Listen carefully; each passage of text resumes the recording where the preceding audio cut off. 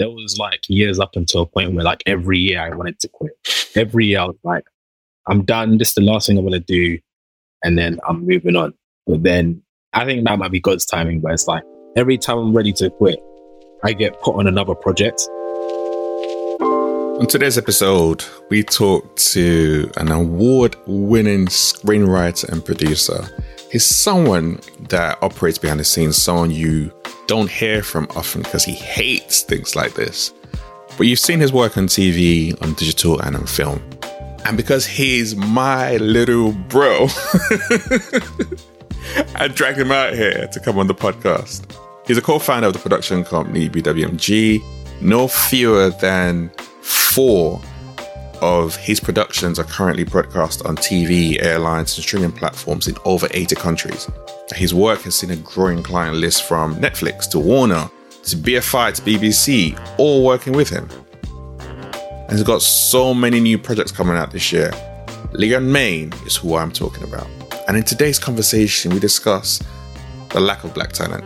We talk about him being an introvert and using that as a way to express himself, creativity, and communicate with the world. We talk about being about the work, not about fame, not about the individual, but being about the work. And that is so radical, especially in the day and age that we live in, where it's all about chasing social media fame. And he's like, nah, I'm not about that. I want my work to shine for itself. We talk about dealing with some difficult moments in his journey, despite the outward success, and he keeps it real, raw, and vulnerable. Discuss regrets, focusing on what's important, finding it challenging to celebrate himself, which is why I kept on guessing him up. And we delve into so much more. This is a great conversation. Just sit back, relax, and enjoy as we talk to Mayne. I'm going to have fun with this because I don't get a lot of chance to grill my boy like this. But I am, because I've got the award-winning screenwriter, producer, creative director, whose client list is ridiculous, and that's small. You know, man's got Netflix, you got Trace, you got Channel 4, you got BBC, you got Warner Music, you got BFI, and he runs Brothers with No Game. He's one of the co-founders of that amazing brand that we're going to talk about. And you've seen his work on TV, you just don't know it was his work. So I got Mr. Mayne in the building. How are you doing? I'm very good. Thank you. Thank you for having me, for one. Appreciate it. Obviously, I've been listening to the podcast for a little while now. And so I was waiting for my turn. You know what it is? I was waiting, you know. Listen, I told Leah to come on time ago, yeah. Leah didn't want to come on. So now trying to tell me that I was waiting. Get out of here, man. You know what? Public speaking or anything of this nature has always been, it's never been me, but I do love what you're doing and I appreciate it a lot. So I was happy to come on. And also, I will say this, Shelby, right? And thank you for reading off that list. That was quite nice. But as much as, like you say, those things, I always have put myself in the still developing, still getting there. So being a leader, I've never really thought of myself as a leader. Maybe because I kind of like compartmentalized in a way that it's like you have to be in specific places to be a leader. But yeah, maybe it's a very stereotypical way of thinking. Yeah, I think it is. But, let's start with, if we can go back to what you guys did with Brothers with No Game. That was way ahead of the curve, especially in the UK. Because in the US, I guess the best similarity would be Issa Rae and what she had on YouTube. Her show there was very similar to what you guys were doing in BWMG. It was just a different country and different, I'm going to say people picked it up and moved to it differently. But in terms of groundbreaking work, Brothers with No Game was revolutionary, and that was leading the game, and that showed the path and the way for a lot of things that have come since. And that's just one example. I appreciate it. That's true. I mean, it's a good point. I think when we first started doing that, and I'm sure we'll go into it in the conversation, it was kind of like there wasn't any plans for it from a long-term perspective. It was more a case of how do we cater towards the fans who have been following our blog for a little while. Let's try and give them some more form of entertainment. I guess, again, because I didn't have the mindset of like, I'm going to lead this revolution of black programming or I'm going to showcase us in a different light. It was more a case of I just wanted to make something dope. It was kind of like a foundation anyway. There's been a lot of conversation about, I guess, there being a lack of like well, there was a conversation about there being a lack of black talent on screen. Still there, bro. And don't. Yeah. It's still there. Behind the screen, and like, you know, a lot of people were very appreciative of us because we were showcasing, black people in front of behind the screen, but certainly black love and dark-skinned black women was a major one as well. And I've never really been one person to like promote that aspect of it, just because it would feel like we're doing something for a particular praise or for a reason, because being around like three-dimensional black women and three-dimensional black men, etc., is something that I'm used to every single day. So I didn't necessarily feel like I was doing a service. It was more a case of like just showcasing what we're about and what we do, as opposed to, hey, look at us, this is black love, or we're actually showing black women on screen. It's like, that was the foundation for us anyway. We were already going to do that anyway. It's about whether the project was good or whether we were kind of like serving the audience from an entertainment perspective, as opposed to trying to make a statement. I take it on board. Don't get me wrong. Like, I didn't dismiss anybody that says those type of things, but maybe it was just a mindset going in of like, I just wanted to make something dope, as opposed to I'm trying to fulfill a particular purpose. Where did that inspiration come from to be able to set that up? Because when I go back and bear in mind, I've known Liam for probably like 20, 21 years now, so don't worry. I'm not going to expose you too much about what you were like back in the day. But but way back, you studied business and management at Brunel. It wasn't media, it wasn't entertainment, it wasn't anything down that particular path. Well, you know, Shopi, as you and I both know, we are from a beautiful continent called Africa. And we have parents who have a particular mindset of sometimes at least back then, what you should be doing. So creative writing was always something that I enjoyed. It was like a side hobby for me. Like, I loved being able to express myself that way because I was quite quiet and an introvert. So writing was my way of kind of communicating with the world, and it was quite therapeutic as well. So right, let's to gal them. I'm just saying, but yeah, carry on. Yeah, for the girls. No, I'm joking. It really wasn't that. It literally was because, you know, we'll get into that in probably another part of the conversation. But yeah, I generally speaking always felt comfortable writing stuff as opposed to speaking. And again, it was just a great way for me to express myself. When it came to making a decision of what I was going to do at university, I had a conversation with my mom, and, you know, we broke down, you know, what the kind of, I guess, potential occupational route that there could be for if I did, you know, creative work as opposed to doing business management, which is something I enjoyed as well. Like, I did enjoy computing. And so I opted for computers, but I never stopped writing, though. That was just something that I loved doing. So I ended up doing that. And then maybe 2 years, maybe even 1 year after I had graduated or I'd finished Brunel, there was something that was just itching in me. Like, I've been writing for all this time, like behind the scenes. Like, I remember I had a wall of poetry even in my uni room, and I was like doing these little short stories. But I had this like itching to do something that was kind of like on a bigger scale rather than just in my room. I teamed up with Maz, another guy that obviously has been on the podcast and a good friend of both of ours, to do this user-generated media site called P-Bleeped. And it was literally for us to write about whatever we wanted, from politics to relationships to sports and stuff like that. And that was just fueling my energy more than anything else. Because it was reaching a wider audience, I realized from then that, you know what, this is kind of a calling or a purpose for me. Like, it's not just a hobby, it's something that I really, really want to do. And so that's what made me venture into creative writing. Then Brothers With No Game was kind of a spin-off of that user-generated media site that we did, because we were writing quite a few relationship posts at that point, and people were really taken towards it. I think a lot of our traffic went towards that. And so Brothers With No Game was kind of spawned off of that, and then the rest is history. When you guys started writing and doing writing for P-Bleep, you did it anonymously. Why was that? P-Bleeped, I don't know if P-Bleeped was anonymous. I know Brothers With No Game was. I can't remember if it was anonymous or not, but if it was anonymous, it might have been because we were very, I wouldn't even say controversial, but I think we were very open in regards to the things that we were talking about, because P-Bleeped was supposed to be like, it was supposed to be called Pissed, as in angry. So it was kind of like our generation being able to say what we wanted to say without having any filter.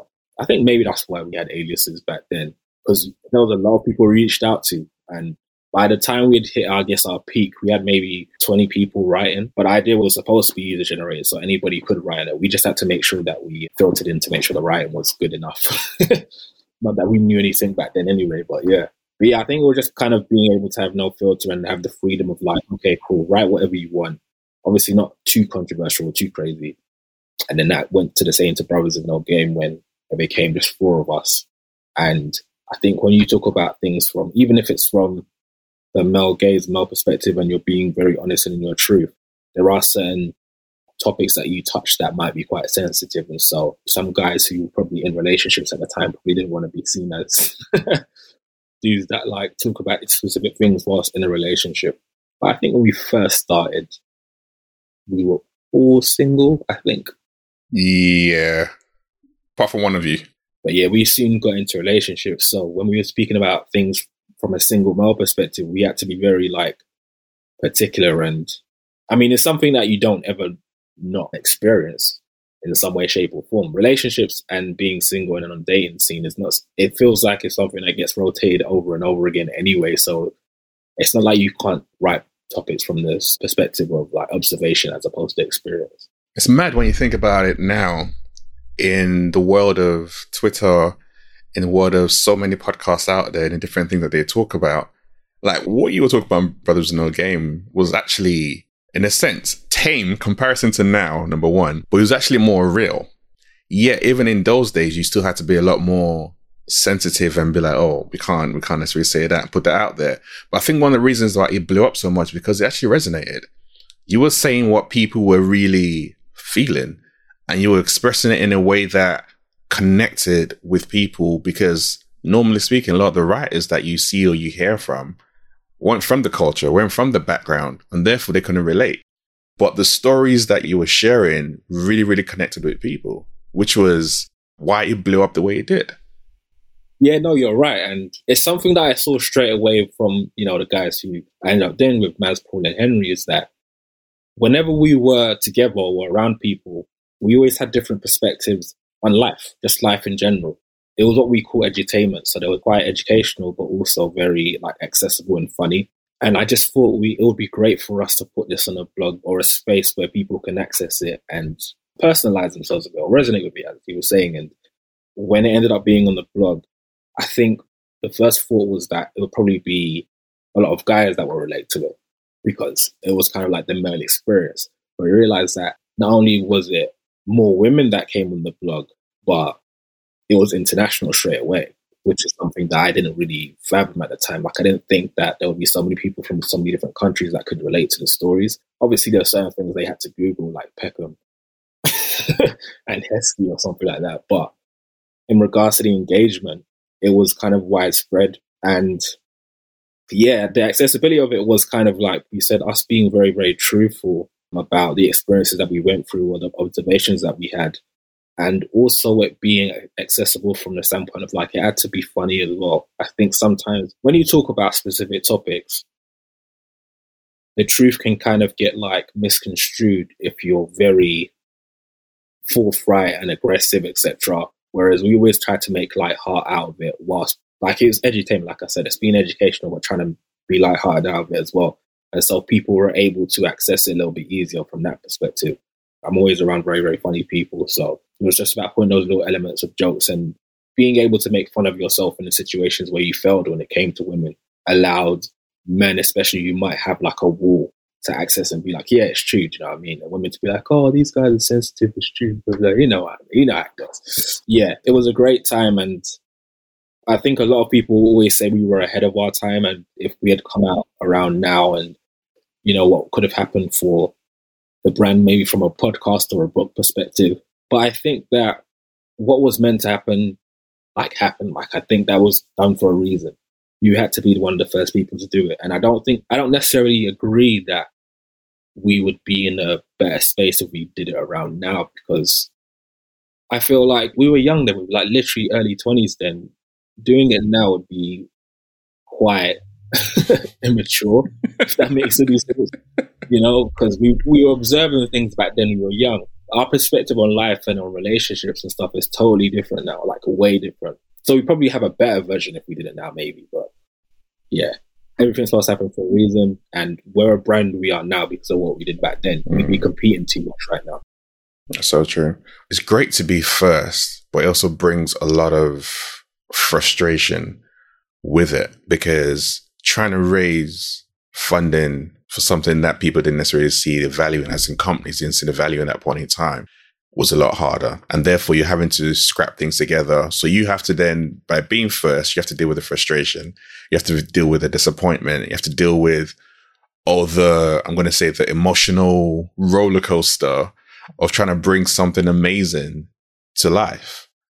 And how was that? How was that for you guys? How was that for you, actually? From a financial perspective, it was hell because we started the blog as a hobby, right? So it was just something that we did on the side. It was fun, reaching out to fans, so on and so forth.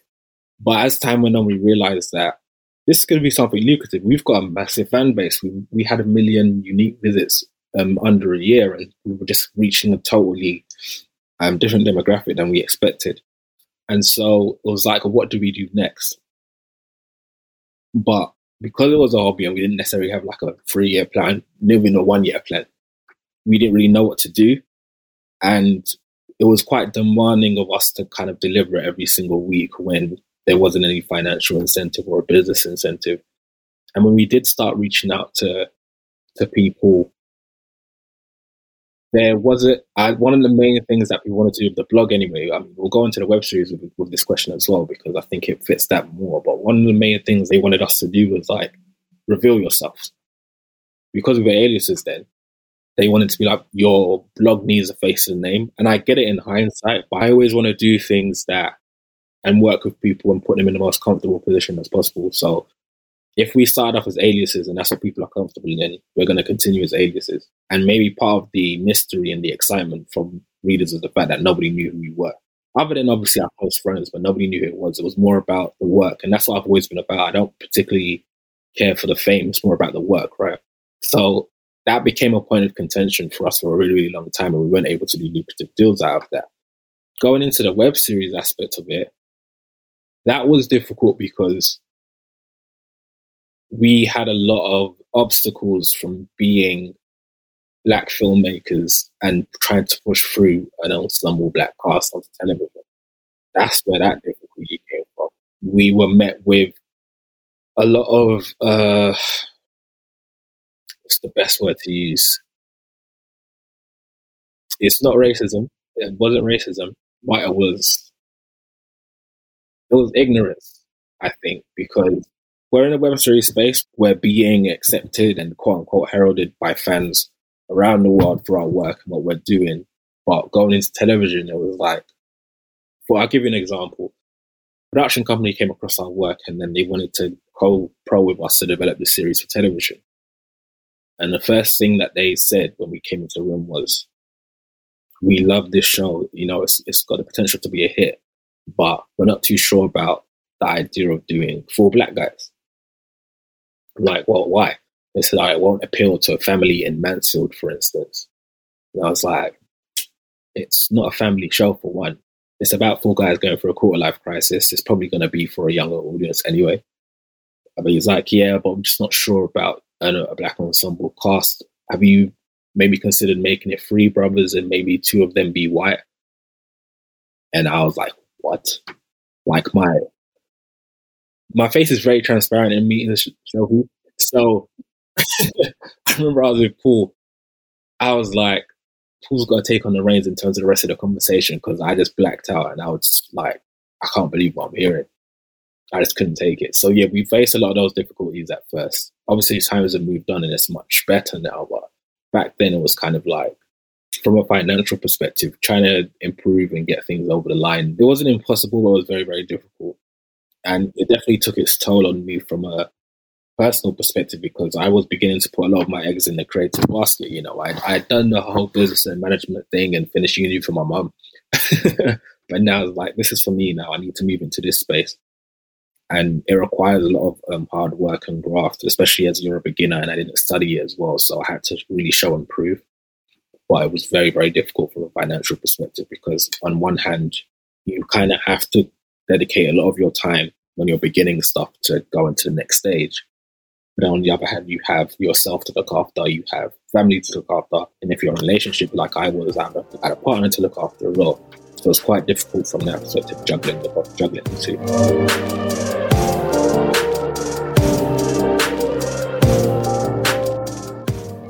And that's the real talk of A lot of times people see the shiny end product that comes to life from people, and they applaud that and they're, oh my gosh, I want to do that. But actually what you're talking about is the reality of, one, when trying to get that end product to other people to see it, but the emotional toll that it can take of you, because like I say, you're starting again, like something you have not studied. You're now pursuing what you felt like is your passion, your purpose. So you're at ground zero. So you're trying to build that. Then you're trying to build a brand new company in a space and a place where people don't really understand or get it. So you're dealing with that. And then this thing that you guys had, which was just supposed to be a bit of fun, has now turned into something serious. So now, obviously, the dynamics in the relationship is also going to change, because now it's not a bit of fun anymore. It's now business.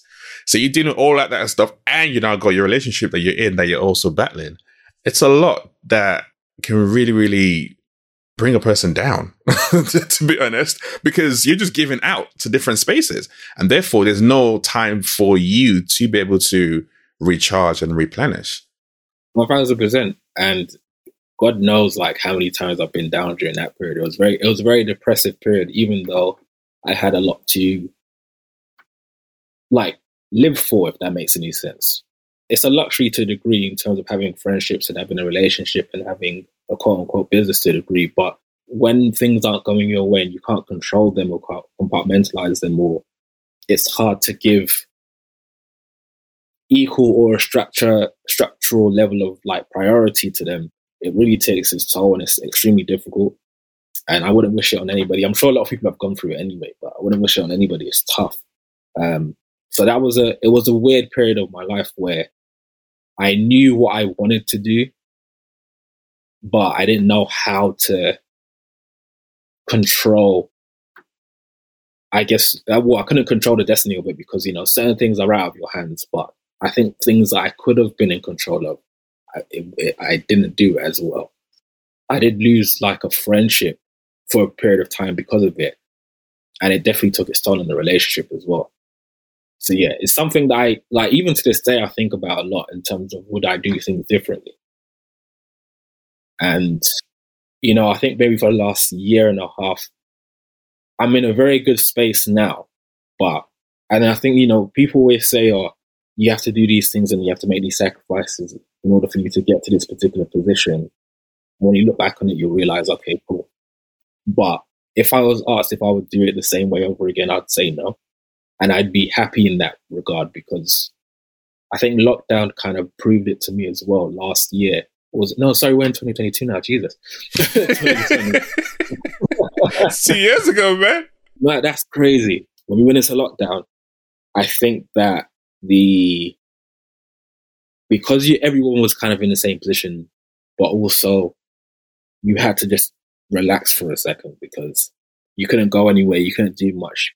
For some people, work wasn't happening, and it enabled me to really kind of think about what's important in life in regards to, friendship, family, health, spirituality, if you subscribe to it. And I was able to like build myself much more last year during lockdown, and things started to happen as a result of it. When I wasn't thinking too much about work, all of a sudden work just flung itself at me. And it made me think that if I was able to, and I had to throw my eggs in one basket in regards to, I had to put more effort into work in regards to just building myself and my career. Because again, like you were saying, I was saying, I didn't study it. So I had to put a lot of my effort into in that direction. But I think if I was better at, or if I had focused a lot more on things that make me internally happy, because I think sometimes writing and stuff, the business, even though it was great, I think it was making me externally happy. I'm happy doing all of this stuff. But I think stuff like family, friendships, relationships, that makes you internally happy. Like, that's something that's like, it's there's a soulful connection. It feels very visceral and metaphysical. And I think I was like focusing a lot on the external happiness. And I think if I just had a better balance, it would be better. So I always think about that. And if I had a chance to go back, I would 100% put more effort into being internally happy. And if it ended up being a thing where the career didn't pan out how I wished, I'd still be cool with that, because I had all of those things kind of set in motion over the course of years, as opposed to only now being both internally and externally happy. You know what? Like, number one, let me just I appreciate you actually just sharing that realness. But I think it's also a recognition that you can actually see that for yourself, because there's so many times we go through stuff and we don't take the time to have that introspection. But yet you've done that work even during lockdown. Be like, actually, you know what? Now I know there's a difference between what makes externally happy and what makes me internally happy. And so many times that can get construed really, really easily. So for you to be able to actually define that and then be like, now I'm in a better place. And interesting enough, as you said, once you got to that spot, things started to open up and things started to move and shift differently because of how you were approaching life. Because now you had that, I would say all the time, that it's very easy for us to give externally, but if we are running on empty, what we're giving from? And therefore, it's a lot harder. It feels so much more harder. But yeah, if we're doing things that fill us up and we're giving externally, because we're being replenished, we're giving from a place. There's something we're giving out. And therefore, it makes whatever we're trying to do so much more, or a lot easier. Not always, but easier sometimes. And that's how it can be. No, you're right. You're right. And again, it's something I acknowledge again where, I wish it was something that I knew sooner, but I'm happy that I know it now. It was surprising to a lot of people, even what you said earlier on around, you didn't want fame and you wanted to stay hidden. For a young man, like that's, especially now when we look at the world the way it is, people are doing ridiculousness like on TikTok, just becoming the next viral sensation. So what was it around? I know you said at the start you're an introvert, but did that whole you being an introvert be like, I don't want to be front and center. I don't want to be the star, the celebrity. I don't want people to know my name. Was that all linked into your introversion, or was there something else around that? I think probably two things. I think introversion is 100% one of them, because I'd always been a quiet person. I think when you are introverted, when you're quiet, you observe more. And so I like to learn more than to be the face and front of things. And I think being quiet means that you end up having your own likes and dislikes and hobbies and stuff. So anything to do with like being loud and center of attention, or even going as far as like having meetings with people just for the sake of having meetings, like I don't like that. I like things that have a little bit more structural, like are a bit more compartmentalized, or deal with action rather than anything else. I think that's what's kind of led into me not wanting to be overly famous, and just like it's just that introversion of just like I just want to do the work and I just want to be paid for it. I think another thing is, I think it might have been a family thing as well. My mum was always like pressing on about hard work. All of our parents kind of give us a blueprint of what we need to do in life and stuff. But I think I just took to it much more in terms of, don't worry about this side over there, in terms of the fame and being loud and being at the forefront. Like that stuff will come, but like put the work in. My mum properly instilled that in me, and I think that's just something that I took on, both consciously and subconsciously. Fame is cool, like it's great and stuff, and who doesn't want attention in that way, shape, or form? It's nice. It's a nice kicker for your life, but it doesn't do anything for me. Like being like clout and all those things, and images as we call them on social media and all those things. It doesn't particularly do anything for me, and maybe part of that is because my way of thinking is that I'd rather people appreciate and validate you in terms of like what you are and what you do, rather than like what you say or what you kind of portray. I think that's just probably what it is. Like, I just don't have that personality where it's like, hey, look at me. Like, I haven't even got a proper digital footprint. I only just now showed you like I've done a website. I've only just done a website now where it's like, okay, cool. Like, obviously, I've got social media. You've been on my social media, but I barely post. And then on Twitter, I like do articles every now and again. I might say something outside of TV and film, but yeah. But yeah, literally, I went on Squarespace this month and finally did a profile. And I'm only doing that because it's just easier for production companies and whatever to see what I've done and what I'm doing. So it just makes it easier to sell who I am. Fame is just really not my portion. Thankfully, I'm in the right job, screenwriter. There are famous writers, but they're not like actors or directors who get all of the plaudits, but I do want the money. So that's one thing I will fight for. I do want the money. So yeah. I hope that answers your question now. Yeah, it does. It really does. Do you find it easy to clap for yourself and the accomplishments that you have? I find it easier. It's something going back to what I was saying about social media. There are things that I've done, and there's things that I do that I never speak about on socials. Like I don't really post it, and I think maybe it's not from a place of embarrassment or anything like that. I think it's more a case of like I'm still learning, I'm still developing. I'm not at a place where I want to be yet, and I think that filters through to how I treat myself in real life sometimes, where it's like, I just do the work and I get on with it. I'll get the validation later on. But I am learning to be a bit more appreciative about the smaller wins. Well, I call them smaller wins because I'm not exactly at the destination that I want to be yet. But it takes a while just because it's not necessarily part of my character. I've won awards. I've had my CV's pretty strong. My bio's pretty strong. It's just what it is, isn't it? It's what I'm supposed to be doing, right? I feel like I've been used as a vessel in some way to do this. And so I don't think I've reached my destination yet. So I've not really I've given myself a little tap on the back and stuff like that. And there have been moments of celebration. But in terms of kind of like shouting it to the rooftops, I'm still not there yet. But I'm getting better at it. Yeah. And this will be the year for that, hopefully. Hopefully. And this is part of, I guess, my process of also doing that with you, because I completely agree with you in the sense of it's not about social media or it's nothing about external. I guess it's more around the internal reflection of you and your journey and navigating through, like you just described, a very hard, difficult period of your life, which you went through like depression and stuff like that. And you had to come out of that on the other side. And for you to be able to look back, like, this is how far I've come. This is what I've done, even through that difficult period. And now that I'm a lot better and I can go on and do much more. But I want to just give myself a pat on the back and be like, well done for doing that. I know it was not easy, but you made it through and you can keep on going. There's an element of that validation that's internal that fills you up. But it's hard to do. I'm saying it. And I can tell you, I find it hard to do. So this is not sometimes people just say it out there, but also recognize the importance of being able to do that and to be able to clap for yourself. But everyone else, they can do what they're doing externally. But for you internally, to be like, yeah, like, well done for doing that. No, it's true. Probably the easiest way for me to do that sometimes is like during prayer.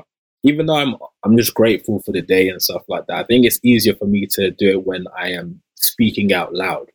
If I'm by myself or if I'm on my phone or writing things down, like writing things down is good as well. Like it's great. But I think when I'm speaking out loud, it's easier for me to be like, okay, cool. This is something within me that I can say. It's not something that comes natural to me to big up myself. But I'll get there. I'll get there. I'll make sure I'm on the right side of confidence and arrogance for sure. What would you want to see happen in the industry, especially in the industry that you work in, like in film, TV, behind the scenes? What would you want to see happen in the next year or so? Ooh, how long have you got, Sean? I think we're in a pretty decent space. If I think about television, I think television is probably in the best space it's ever been, just because of the amount of opportunities that you can have across streaming platforms and networks and channels and stuff. So I think that part's cool because it's like a golden generation of television that's like not stopped for the last decade. But I think within that, there's one thing that I was talking about earlier today to a producer friend of mine. For writers who are maybe not as well known, I don't even want to just like compartmentalize this to just being like non-white people, because it's white writers as well. But to writers who are not like very well known, we're all competing for a spot on television, especially within the UK. We're all competing for very limited amount of space. Sometimes we'd be competing against each other, competing against big names, competing against production companies, but there's a new force in the industry now that we're competing against. Oh, I'm sorry, writer performers as well. There's even a mad one where if you are a writer performer, you probably have more of an opportunity to get your project created than just being just a writer. But there's a new wave coming in that is like the biggest force route right now, and that's IP. So a lot of projects are being made off the back of an original podcast or a theatre play or a book. And they're like, that's the hot property right now. If people can get their hands on something that's already kind of like in the hemisphere in the wave via another medium, that gets an opportunity before kind of like screenwriters get an opportunity to give an original idea. And I just wish that there was a bit more of a balance, because a lot of channels claim that they want to bring new, fresh writers through, but a lot of writers are still not being given the opportunity to like showcase their chops, and they're losing out now to influencers, to people with IP and stuff like that. I don't know if the reverse engineered is the right term, but it's reverse engineered like the idea of what it is you're supposed to do to get onto screen. Now it's like, you don't need to be a screenwriter. You don't need to write scripts anymore. You just got to be famous or do something else in order for yourself to get on things. So I wish that get on a TV channel. So I wish that was balanced out a bit more. Maybe it is balanced out a bit more and I'm exaggerating, but it feels like, especially as somebody who currently works in the TV industry, like literally behind the scenes, it feels like that is a bit more of a, IP is much more heralded than your working screenwriter. So I wish that would kind of change. But in the age of, like you just said, of streaming, and you've been able to create things for YouTube a lot easier now and a lot cheaper now, how much does the industry still, or do writers still need to go to the industry and those different houses? Wouldn't it be better if you just created your own thing and started to put it out there? So making web series obviously was the hot thing back then. Now it's not as hot, only because there are one, it's been done before, and two, like there are so many different mediums now that people can catch content that they don't feel like they're not being seen. But with web series, the thing that people sometimes forget is even though you get to make it for cheaper, you still have to, for the most part, if you're trying to make one that can get seen by a few people, you have to put some type of money and energy into it.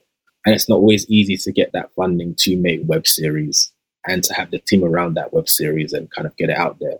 What has been lucrative, though, for me in that space, and it's something that I would encourage people to do if they are making web series, is if they had to make one web series, potentially make it and then distribute it to different territories, because there are a lot of streaming services out there that they're not on the same level as Netflix and Amazon, so on and so forth, in terms of numbers. But in terms of actually having an audience and a platform that will buy and license your project year after year, there are loads in Africa and in Europe, North America, everywhere basically. And that's where I've made some of my bread and butter in regards to being able to distribute a lot of our projects in different territories.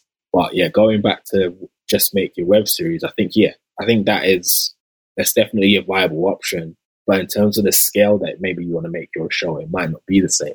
Like, if this writer is writing a sci-fi project, it's very unlikely that they're going to be able to do what they can do on TV in a web series if they are doing an action project, you know what I mean? So if they're doing a lower budget rom-com or something like that, then potentially. But if it's on a bigger scale and you want certain actors attached and stuff like that, it's harder. Web series is kind of like, I treat it more as a resume. And yeah, it's a great example of what you can do. But I think in order for you to get over the line, television streaming services are a bit easier. But I don't discourage anybody from making a web series, because I think it's like some of the best ways of showcasing your talent. And you'd be very surprised what can come off of the back of it. That IP is mad. If IP is the way forward and celebrity influences are the way forward, would you then recommend a writer, for example, attaching themselves to a celebrity, an influencer, or even ghostwriting a book as a way in? I would say as an option. I wouldn't say as a number one option. I think writing a book is great if you want to write a book, and attaching yourself to a big name actor, maybe not so a celebrity or an influencer, depending on what type of project you want to make. But attaching yourself to an actor is hard, but attaching yourself to somebody where you can make a product out of them is always good, because it's a good way to package yourself or package your idea or package yourself within the industry. I would give it as an option.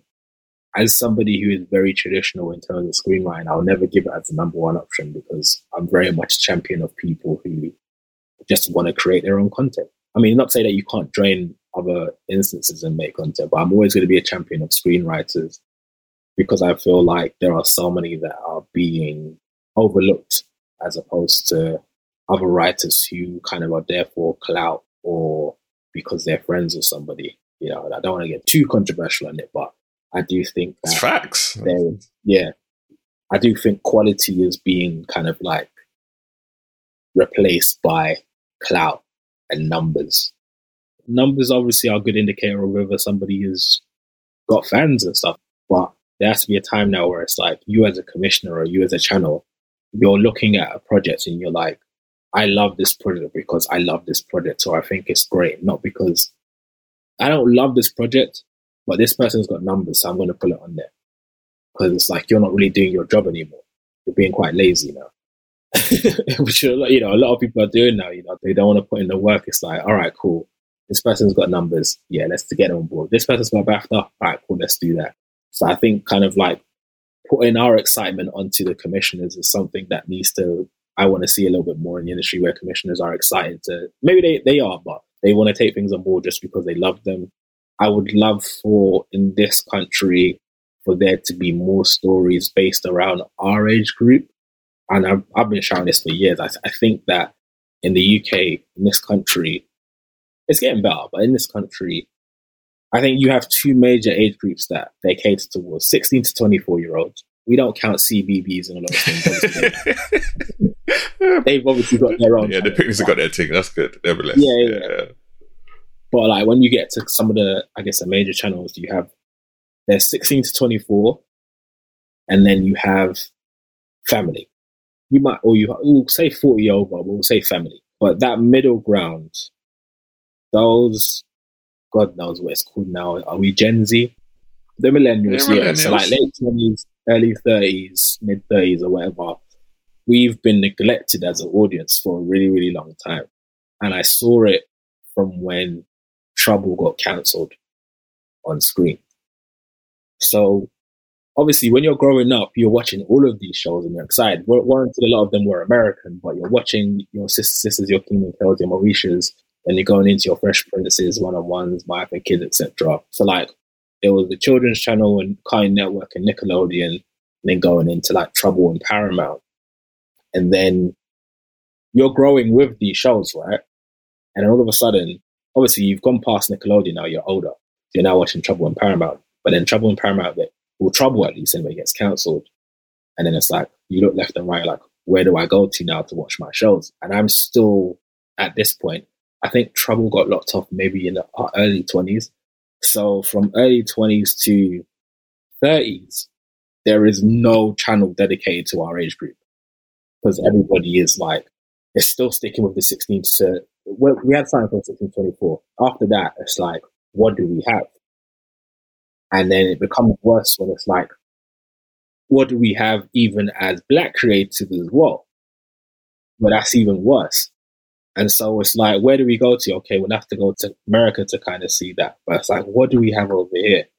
And then now you get into your 30s, it's like, okay, as a creative, I want to make that change now. But which channel was allowing you to do that? It's very, very difficult. But, you know, we've had a couple of examples as of recent, which is great. And, you know, I watched, you know, Michaela Cole's I May Destroy You, which was great. I class Phoebe Waller-Bridge Fleabag as an example as well. So there are examples, but I think we need a little bit more. Just a little bit. Yeah, I think it's really interesting when some of those shows came back. So Sister, Moesha, they came back on Netflix last year, the year before. There was such a massive celebration because everyone's like, we missed these. Like, it's interesting enough, my daughter who's now 13, she was watching them. Yeah. So she was watching Moesha and stayed watching Sister and Bus and Joe. Like, she went through the whole of Fresh Prince like twice. So I'm just laughing like, these are old shows that we grew up with. And yet the next generation are tapping into them now, but us seeing them takes us back. And you're right, there was it's like we got to a certain age and it all just went all locked off. There was nothing available, which I guess is why, let me show you my age, places like MySpace and all that blew up back in the day. And you used to have Vine. You had all those all those kind of things that were being created. And it's interesting, like even companies like Walls of Comedy that came off from those platforms, that's how they started. Because it was plugging a gap that currently existed that no channel in theory was really catering to, because they didn't think it was necessary. But then it goes to show that they blew up and their production company blew up because they were catering to the audience that was there. So the audience was there, they validated it, and they're still around doing different things. The two co-founders are now in the US and Hollywood. So it just goes to show that the demand is there and the audience is there.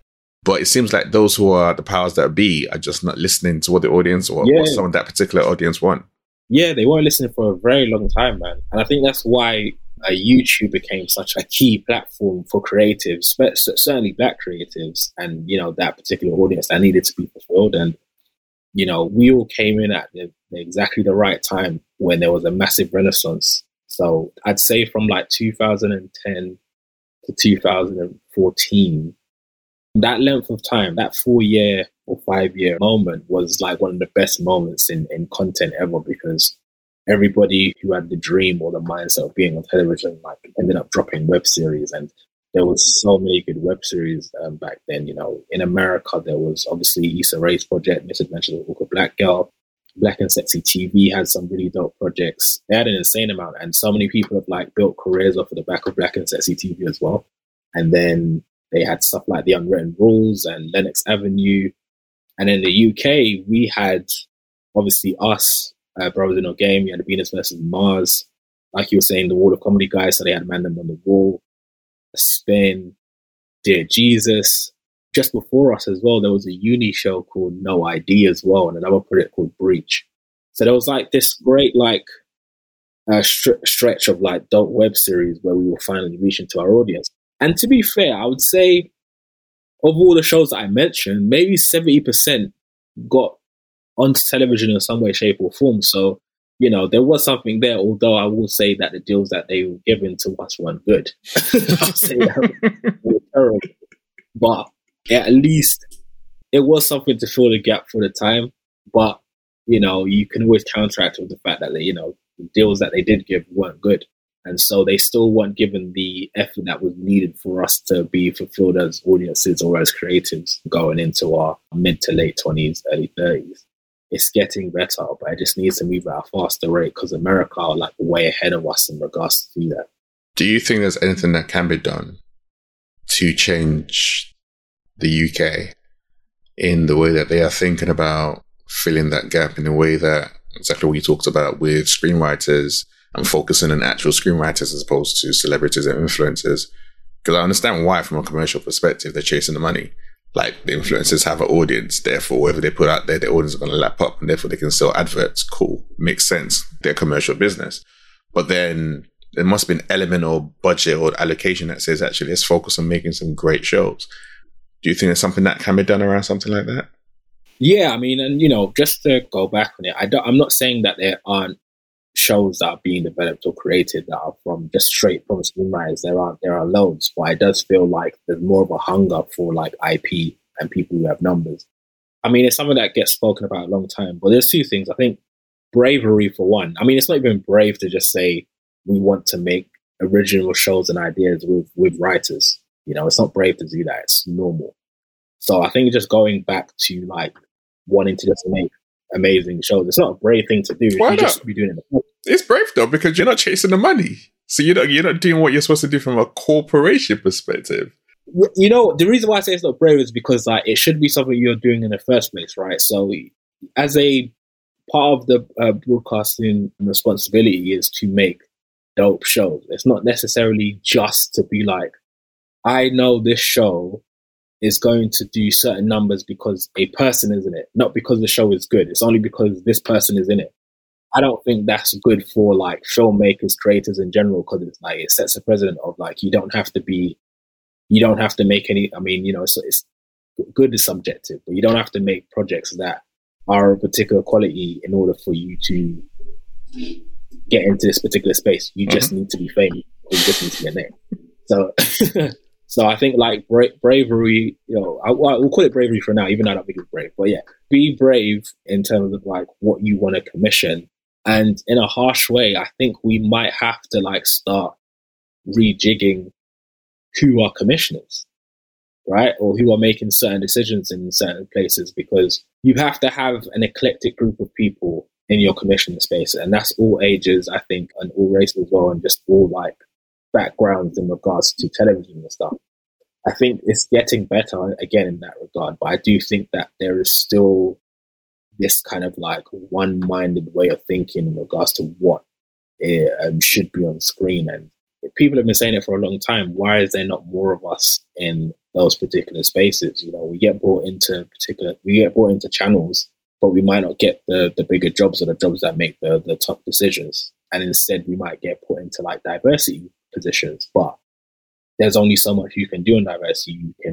It's almost like you are like checking data to see how many people are doing this, but it's like, are you making the right decisions on the people who are making the shows or who you want to be in the shows? Especially again when it comes to race. I don't like the term people of color, so that's why I'm saying race. But like, but like when it comes to that, the first thought is who is doing bits that is black or who is doing bits that is Asian. And people who are doing great are amazing at what they do, but it's about the number and clout again, as opposed to we have a list of writers or we have a list of directors, and every channel does, I think at the moment has this, but have a list of writers and directors who are black or who are Asian. Let's pick the ones whose scripts we like. Let's don't worry about like, have they written for, worry a little bit, but like, have they written for Channel 4 before, or BBC before, or ITV before, or what's their numbers like? Read their work, and if you like their work, then make it happen. Because the fact that you like their work means that, you're an audience member yourself, so therefore another audience member will like it too. Don't worry about the numbers aspect of it. That's why I say it's brave. It's that particular statement is why I say it's bravery, where it says, actually, I've read this, I like this, I'm going to go for this. I'm not worried about the numbers, like you said. Your role is supposed to bring out something of value. So that's where I think the bravery comes into it. Yeah, and it's not to say that they can't be balanced. Of course, there are some shows that not every show needs to be a Golden Globe nominee or, you know what I mean? Like, it's fine to have that balance, but I just think the industry's kind of lost its way a little bit in terms of who should be kind of creating stuff for the screen. It's just lost its way a little bit. We don't have a lot of channels anyway, so you're not only competing against the people in your industry anymore, you're competing against people outside of the industry that are giving projects ahead of you. I feel so sorry for presenters right now, because you might not get a look in because this person used to be a pop star, or this person is doing bits on social media as a comedian, and as a presenter, you might not get that opportunity because you're losing out to somebody who's got a bit of clout. It's tough out there, Shelby. Sounds like, and the entertainment industry always is, isn't it? You're always battling against some elements. So whether it's your race, whether it's your gender, whether it's popularity or fame or whatever, you're battling against social media. There's so many different battles that you're going through. So that's why that tenacity to keep on going it's one to be applauded. And that's why even you sharing your journey of actually, this is the realness behind the scenes. It can take its toll on you, so that people don't get sucked into thinking it's all glamorous and it's all glitz. Like, this is a battle. If you do make it through, you're like, I made it through all of this, but it is not always going to be easy. No, it's great. It's perseverance every year, man. There was like years up until a point where like every year I wanted to quit. Every year I was like, I'm done. This is the last thing I'm going to do. And then I'm moving on. But then that might be God's timing. But it's like every time I'm ready to quit, I get put on another project. And that project will take me it will take me into the new year. It might even be my own project that I'd promised that I'd finish for somebody. And then it will take me into the new year. And then I have a little bit of optimism again. Now, like, it hasn't happened for the last 2 years now. But I think for like a 5-year stretch, I was ready to quit every single year, just because it was just long sometimes. I remember being asked what kept me going. And I think it is that perseverance, because relevance is part and parcel of us as creators, but it's not a major part for me. I always want to improve on every project that I make. in some way, shape, or form. So I'm deterred by whether the project I'm making or I've just made is successful before the last. The most important thing for me for that project is that I've improved on something from the last one. Like, I always have to feel like I have to be better every single time. If I'm writing, whether it be in terms of like structure or developing characters or being a bit more fine-tuned with story, etc., like, I always feel as long as I've improved on something each time, I'm moving towards something. But yeah, I think perseverance is a major thing where I know how good I am, and so I know the next project I do, I'm going to improve on something, and that's kind of what gets me a little bit excited to kind of move on. And sometimes if you think about work from a selfish angle, from a point of self where you're improving yourself, everything else doesn't matter as much. So, okay, at this present moment in time, I've not made it to where I want to be, at this as an example. But if I look back on the projects I've done this year, I've really improved on this. I've really done well with this. This is going to get me to the next level. And I think that's what's pushed me through a lot of the time over those years where I wanted to quit, alongside having to do a project. But it's the excitement of knowing that this next project I'm going to do, I'm going to smash it at this, or I'm going to do really, really well at this. And it's something I've poured into a lot of people as well, where it's like, on that next project, what will you do that's better than the last? So how do you feel you can improve on the last one? And I think that sets you a new task of, okay, cool, I'm going to do this. And that's probably what's going to be going a lot. I really like that. Persistence and progression in that pursuit of growth year in, year out, which can drive you forward. And it's really amazing.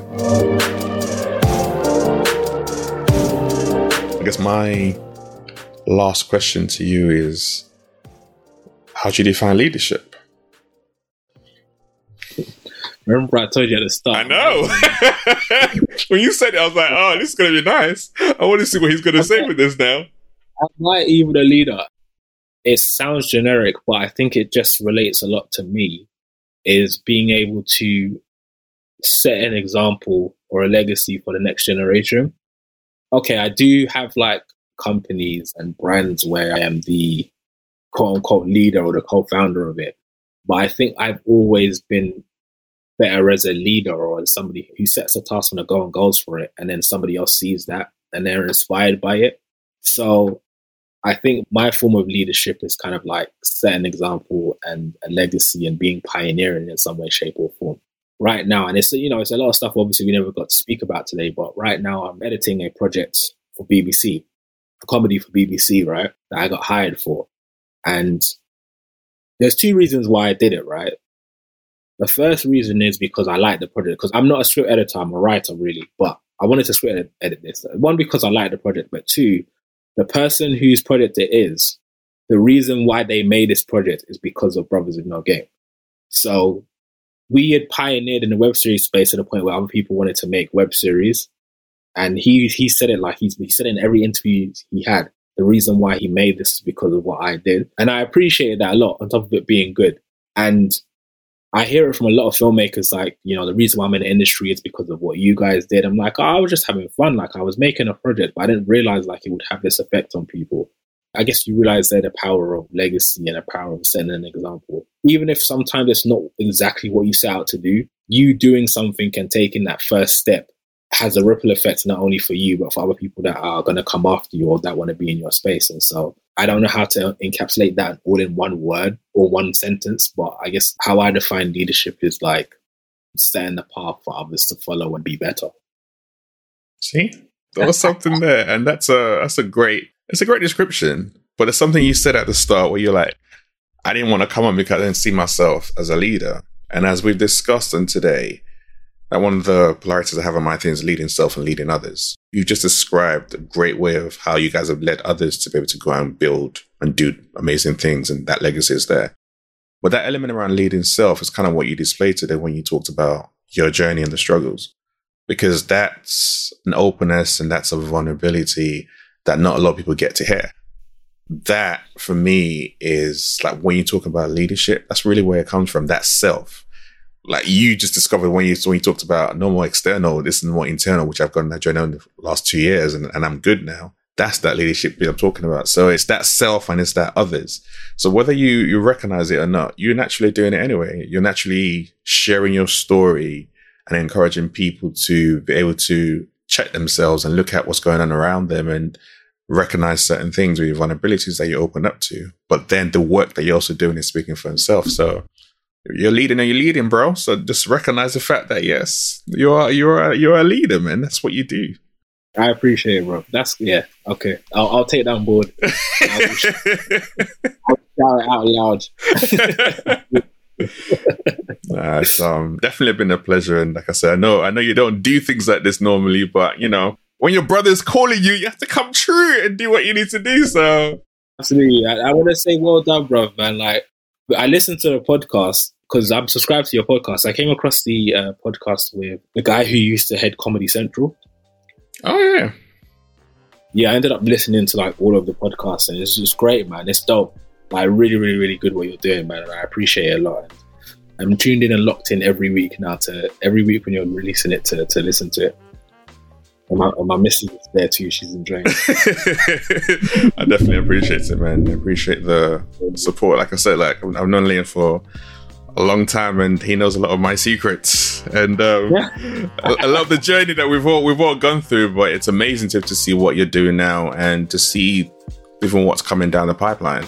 Like you've taken the time, and it's not been easy to lay that foundation, but the harvest season's coming, which is absolutely amazing to witness, man. So I appreciate you sharing today.